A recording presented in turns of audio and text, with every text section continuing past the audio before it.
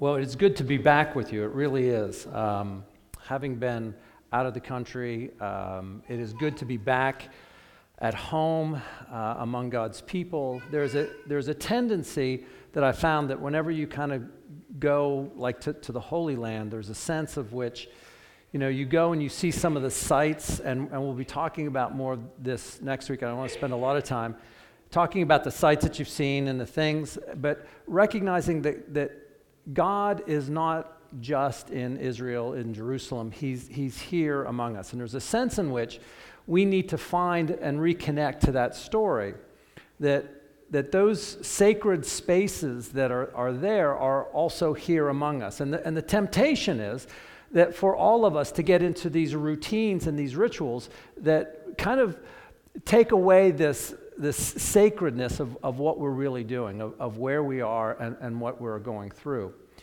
One of the things that I've been processing for the last couple of days, we got back on Tuesday at about 3:30 in the morning, and it was just a blur of activities, but now it's kind of a sense of like putting it all together, not just saying, okay, we did this, you can check it off of your bucket list. It's sort of a sense, what did it mean? Why do we do that? Because one of the things that you see is not only the sights, but you see people, and people from every nationality across the globe are all centering on these sites. We want to connect with where Jesus is. And there's a sense in which it's kind of strange. We had one event that it happened at the Church of the Nativity. There's a place, obviously called Church of the Nativity, where they think that, Jesus was born. There's a stone there, and there's like a manger, but it's in this incredible church, and people will wait in line for a very long time, and sometimes not very politely either, but they'll wait in line just to touch a rock, and just to say maybe he was here. Maybe this is the place.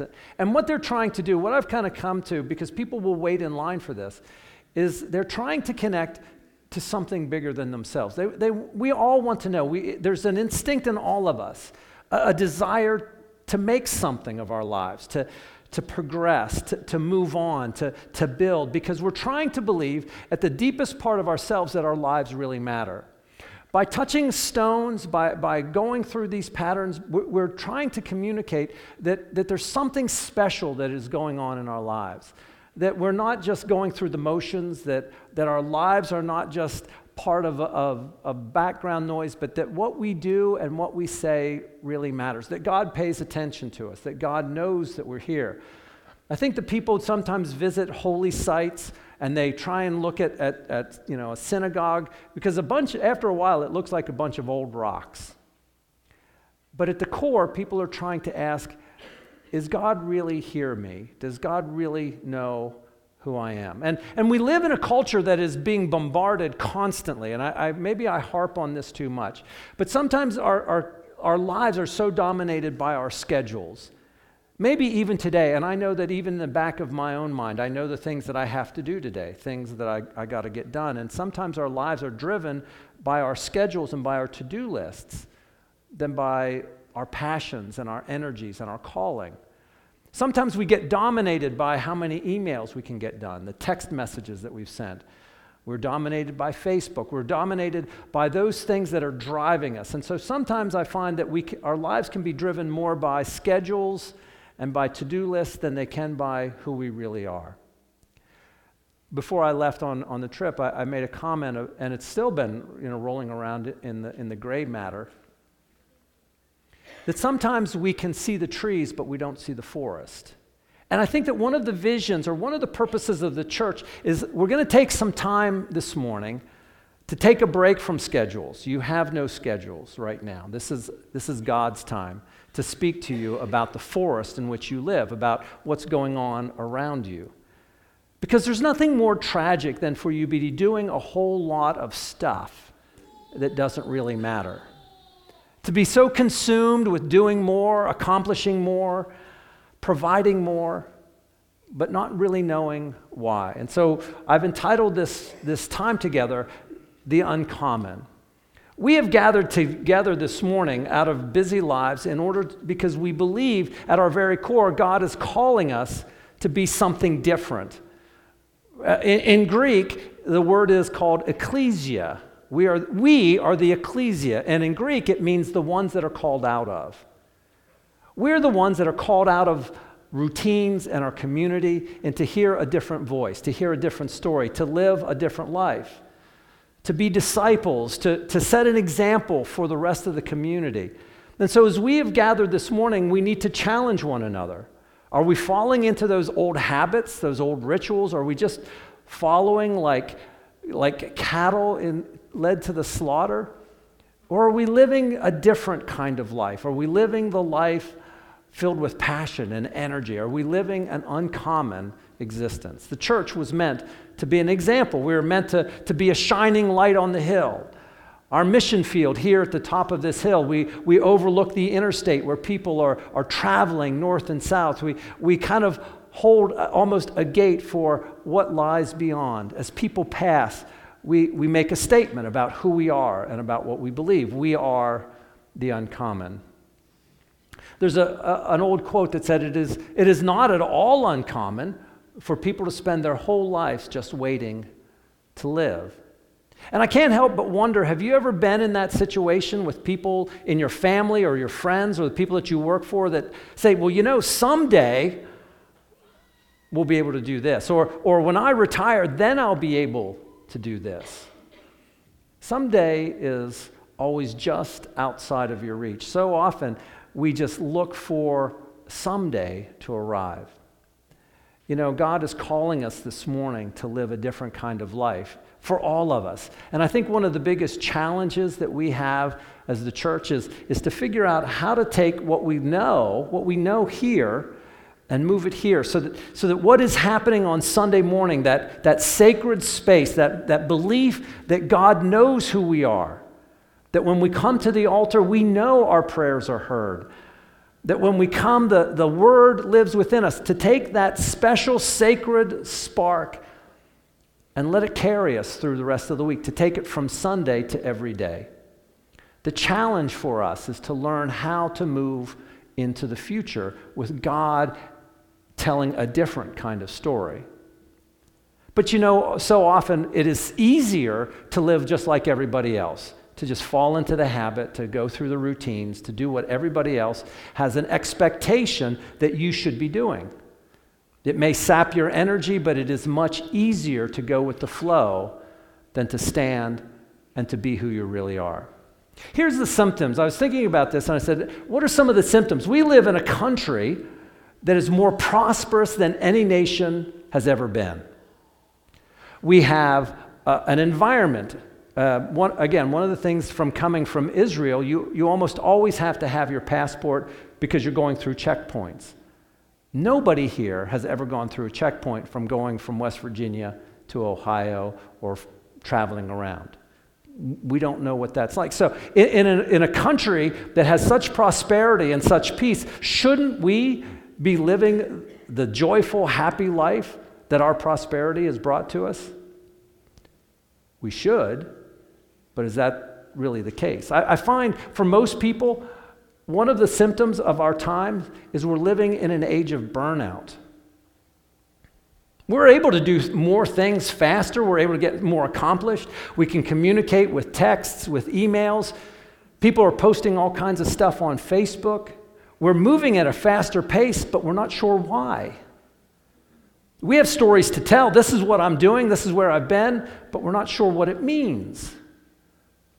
And so people are spending their energy, their passions, their creativity on things, but they don't know why. It just doesn't matter to them. After a while, it just seems like background noise. And so we fall into this category of the hamster. Do you know what the hamster is? The little wheel? We run faster and faster, but guess what? We're still on the wheel. And so I wonder this morning as you think about your life, or especially the people in your community that are looking for an alternative, are they on the verge of burnout? And if they're not on the verge of burnout, oftentimes they're just bored. We're always looking for the next cell phone, right? People are now promoting the iPhone 11X. I don't know. They always give it a different letter. What's the next big thing? Maybe that'll hold the key. Maybe I'm just bored with what I'm doing. It's because we're doing a job or we're doing activities, we're building equity that you know eventually is not really that important. It's not that significant. You know it. You feel it. You're just looking for something that'll give you that moment of clarity of saying, my life really matters. And if you're not bored and if you're not burnt out, you've all experienced this. Have you ever been around somebody that just wants to brag about what they've done? I just want you to see my new car. I want you to see my house. I want you to know about the next promotion. I want you to know what my title is. Right now we live in an age where popularity and celebrity status dominates, right? The crazy behavior of some people makes the news because we just want notice. We want people to just see me. And so often when you see people that just are telling you about all the things that they're done, what they're really trying to do is say, look at me. I want you to know my life matters. I want somebody to affirm that my life matters. We tell a different story. We tell a story that God has a plan for us. So I want to introduce you to a character that goes all the way back to the beginning. His name is Abram. Now, Abram had a normal job. He was working the family business. He had a good retirement plan, all fixed out. His family was doing well. He was building a little bit of equity. He was looking forward to retirement. He was actually, at the time that this story begins, at the time that his story begins, he's 75. Now, I want you to think about all of you that are senior adults. How many of you are ready for a career change at 75? No, thank you. Been there, done that. Somebody once said, been there, done that, got the t-shirt, right? I'm done, right? At 75, his story is just beginning. God is beginning to talk to Abram. So I want you to share a little bit about Abram's story and about the difference that he can make in your life. This comes from Genesis chapter 12, beginning with the first verse. Now the Lord said to Abram, go from your country, your people, and your father's household to the land that I will show you. Okay, so Abram is being asked to do something radical. I want you to leave West Virginia. I want you to leave your history, your background, your family heritage, and I want you to go to a place that I'm going to show you. I want you to live a different kind of life. That's what we're talking about, not something that you can just add on to the end of your week, but a complete reversal of the plan that you've had for your life. He said, I will make you a great nation, and I will bless you. I will make your name great, and you will be a blessing. I will bless those who bless you, and whoever curses you, I will curse. And all people on earth will be blessed through you. So Abram went, as the Lord had told him, and Lot with him. Abram was 75 years old when he set out from Haran, and he took his wife Sarai, his nephew Lot, all their possessions that they had accumulated, and the people they had acquired in Haran, and they set out for the land of Canaan, and they arrived there. This is the word of God for the people of God. Now, the interesting thing about this story is this is the classic, the call of Abram. And it's told this way in order for us to enter into that story as well. Not to just think that Abram was a pretty nice guy, but to ask, how do we respond when we are called to the greatest adventure of your life? What are those things that are holding you back? The doubts, the fears, the anxieties. What are those things that say, I can't go that far? God, you're asking too much of me. I think the thing that really captured me in the blessings, because Abram is given a whole bunch of blessings, but notice what he's not given that oftentimes attracts us the most. God doesn't bless him with prosperity. He doesn't say, you're going to have more money than you know what to do with. You're going to have more land than anybody has ever seen before. You're going to have more people bowing down to you than have ever worshiped anybody. He just said, you will be a blessing. And with that blessing is going to come a lot of hard work. Abram had a lot of problems with the Egyptians. He had a lot of problems trying to figure out how this is going to come about. He had a lot of problems trying to figure out, how am I going to have an heir unless I take matters into my own hands? So not everything worked out the way Abram thought it would. But the one that really captures me is, you will be a blessing to all people on earth will be blessed through you. It's a far-reaching vision. Abram, it's not just for you, but it's the impact that you are having on future generations. On those that are not yet born will call you blessed because of what you are doing now.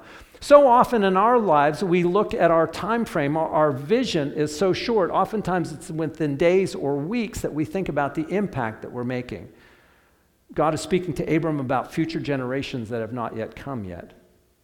Oftentimes we have to reorient the direction of what our lives is, the impact that we're having. Not just will it benefit me, but will it benefit future generations.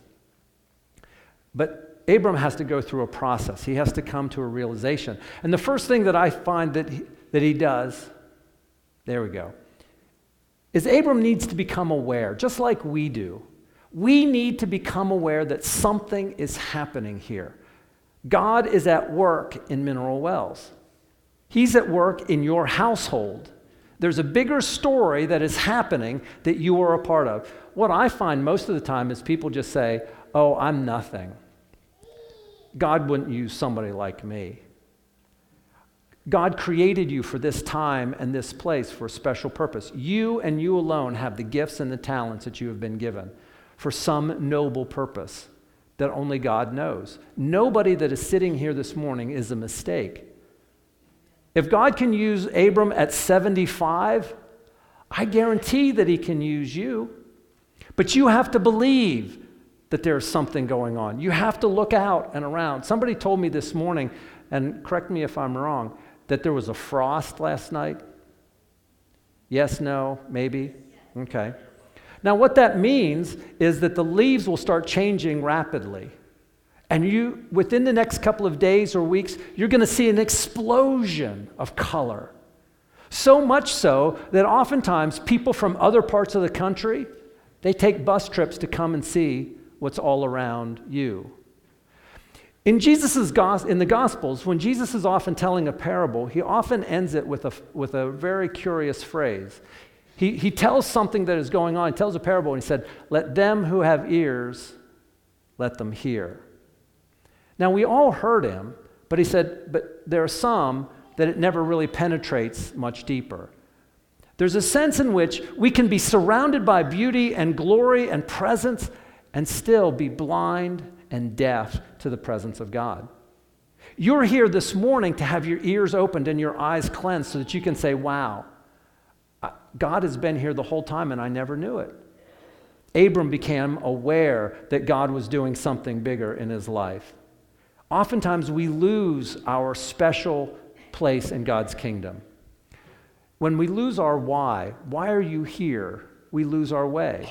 And we follow the crowd. We'll do what everybody else is doing. You're here this morning because God has called you to a special place in his kingdom, to a special place in changing the world.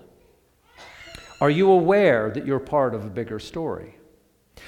But sometimes we can be aware of it. Many of you are probably aware of what the gospel is. You can probably tell me the nuts and bolts of how Jesus came and lived and died that we could live forever. The problem is you haven't made the transition from what you know up here to what you feel down here. What Abram had to do is recognize that it was deeply personal. I'm calling you. My life matters. He says, Abram, I'm calling you to do something special. In chapter 17, he has a name change. No longer will I call you Abram. Instead, I will call you Abraham. For I have made you the father of many nations. Names for us have a powerful effect. For example, many of us, and I'm assuming most of you, have a first, middle, and last name. Oftentimes we have 3, right? But if you're ever at home as a kid, if your mom says, hey, Steve, it's time to come home, that means I've got about a half hour left. If she says, Steve and Carl, I said now, I probably have about 30 seconds left, right? We know that when we put those names together, they have a powerful impact on our lives. But what does it mean when somebody changes your name? It changes your identity. It changes where you belong. And so when God says, Abram, I'm going to call you Abraham. When Jesus says, Simon, I'm going to call you Peter. When he says, Saul, I'm going to call you Paul. It changes not only your name, but your identity. It makes it personal. My life matters. If I could give you any gift, it would be the deep-seated concept that your life matters. Most of us really, at our deepest part, don't believe that it does, that we're just kind of going through the motions. And so what happens is we try to surround ourselves with telling other stories, trying to convince ourselves that what we acquire, how high we climb on the ladder, is what really matters. When we have, one of the problems that we have in our culture is a sense of narcissism, this idea of what's in it for me. We lose that narcissism when we lose ourselves in a bigger mission, when we recognize that God is changing the world through us. Around the globe, you have an opportunity to make an impact, to change people's lives by reaching out. Because our mission for this church is not to make you happy. It's to make you disciples that go out and change the world. The question for all of us is, are we ready to be a part of that bigger story? When the call comes upon you, are you ready to respond? So the first thing is, Abram had to be aware that God was doing something. God was on the move. He had to recognize that he had a vital part in making that happen. And then finally, he had to come alive. I had a kind of a quirky professor when I was in seminary, and he would always come up to you and he would say, hey, so tell me, how long have you been alive? Well, we don't really think of it that way. We often say, how old are you? Or something like that, and maybe we lie about it or we don't. But he would say, how long have you been alive? How long have you been aware of your significance?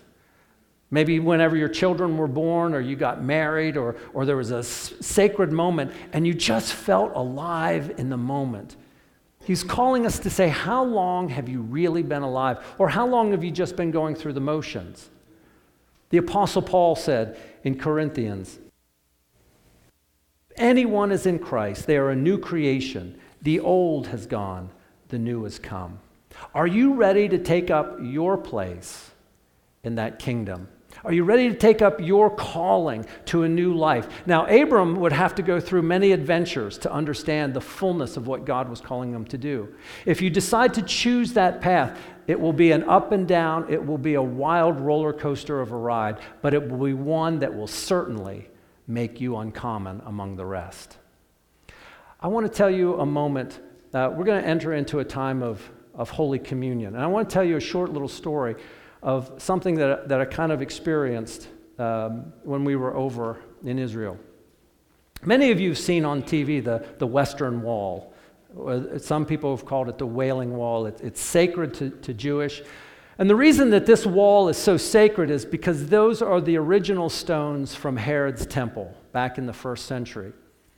Everything else has been replaced. All of the other stones, the wall that goes around it, all of that has been, the Romans tore that down, and all of that has been replaced. But those are the original stones. And so they go back there and they pray. They go back to stones because for the Jews, they have no mediator. There's no one to intercede other than coming back to that sacred place and hoping that God would hear them. And so we were like tourists. We did what everybody else did. We took pieces of paper because that's kind of what you do. You go and you go up to the wall and you pray and you put your prayer in the wall. Now, the wall is segregated. There's the men's side and there's the women's side.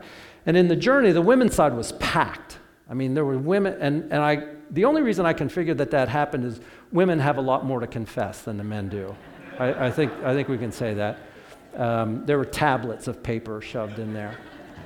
No, I'm just kidding. But there's kind of a surreal moment where you go up to this wall, and I'll tell you a little bit. So we were tourists, so I filled out my paper, and on my paper, what do I want God to know? And I put down my family, I put put the kids, I put their names, and I put Mount Pleasant. I want God to remember Mount Pleasant. And I shoved it in the crack. And as I shoved it in the crack, a whole bunch of other papers trickled out. And I said, oh no, God's not going to hear those prayers if I don't start shoving them back in the, I thought I'd, screwed up. And so I kind of put them all back in there, and I shoved them in there, and I'm backing away, and I'm watching people pray, and I'm like going, how sad this is. People are coming to this wall saying, God, please hear my prayer.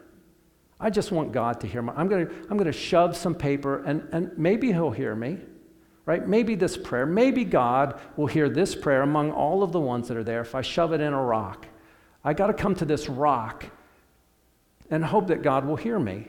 Maybe he will. I don't know, but maybe not. We believe that God isn't in those rocks, that God is here, that you can come to this altar, and you know that he hears you. You don't need it on a slip of paper. You don't need to go to Israel to be heard. You can come right here because Emmanuel has come, and he's waiting to hear your prayer. Why would you go to a rock, say, pray, and Jesus says, I'm right here. Why don't you just ask me? We have an opportunity this morning to come to a sacred space, a sacred place, a sacred meal, where Jesus wants to sit with you, just like he did with the disciples 2,000 years ago, and he has done ever since with his disciples. Sit around a table and say, let's share a meal together, so that you know beyond a shadow of a doubt that you are uncommon, that I have a plan for you, that you're part of my family, that I'm calling you out from the ordinary to live the extraordinary, because we believe that there's so much more to life than where we are now. It's going to be a wild ride, but it's one that God will see us through. And so you don't have to have that little piece of paper. Just say what's on your heart, and he will hear you. Let us pray. Heavenly Father, we give you thanks that we are able to be here this morning to share this time. We ask for those that are filled with doubts and fears, that you will continue to hear them as well.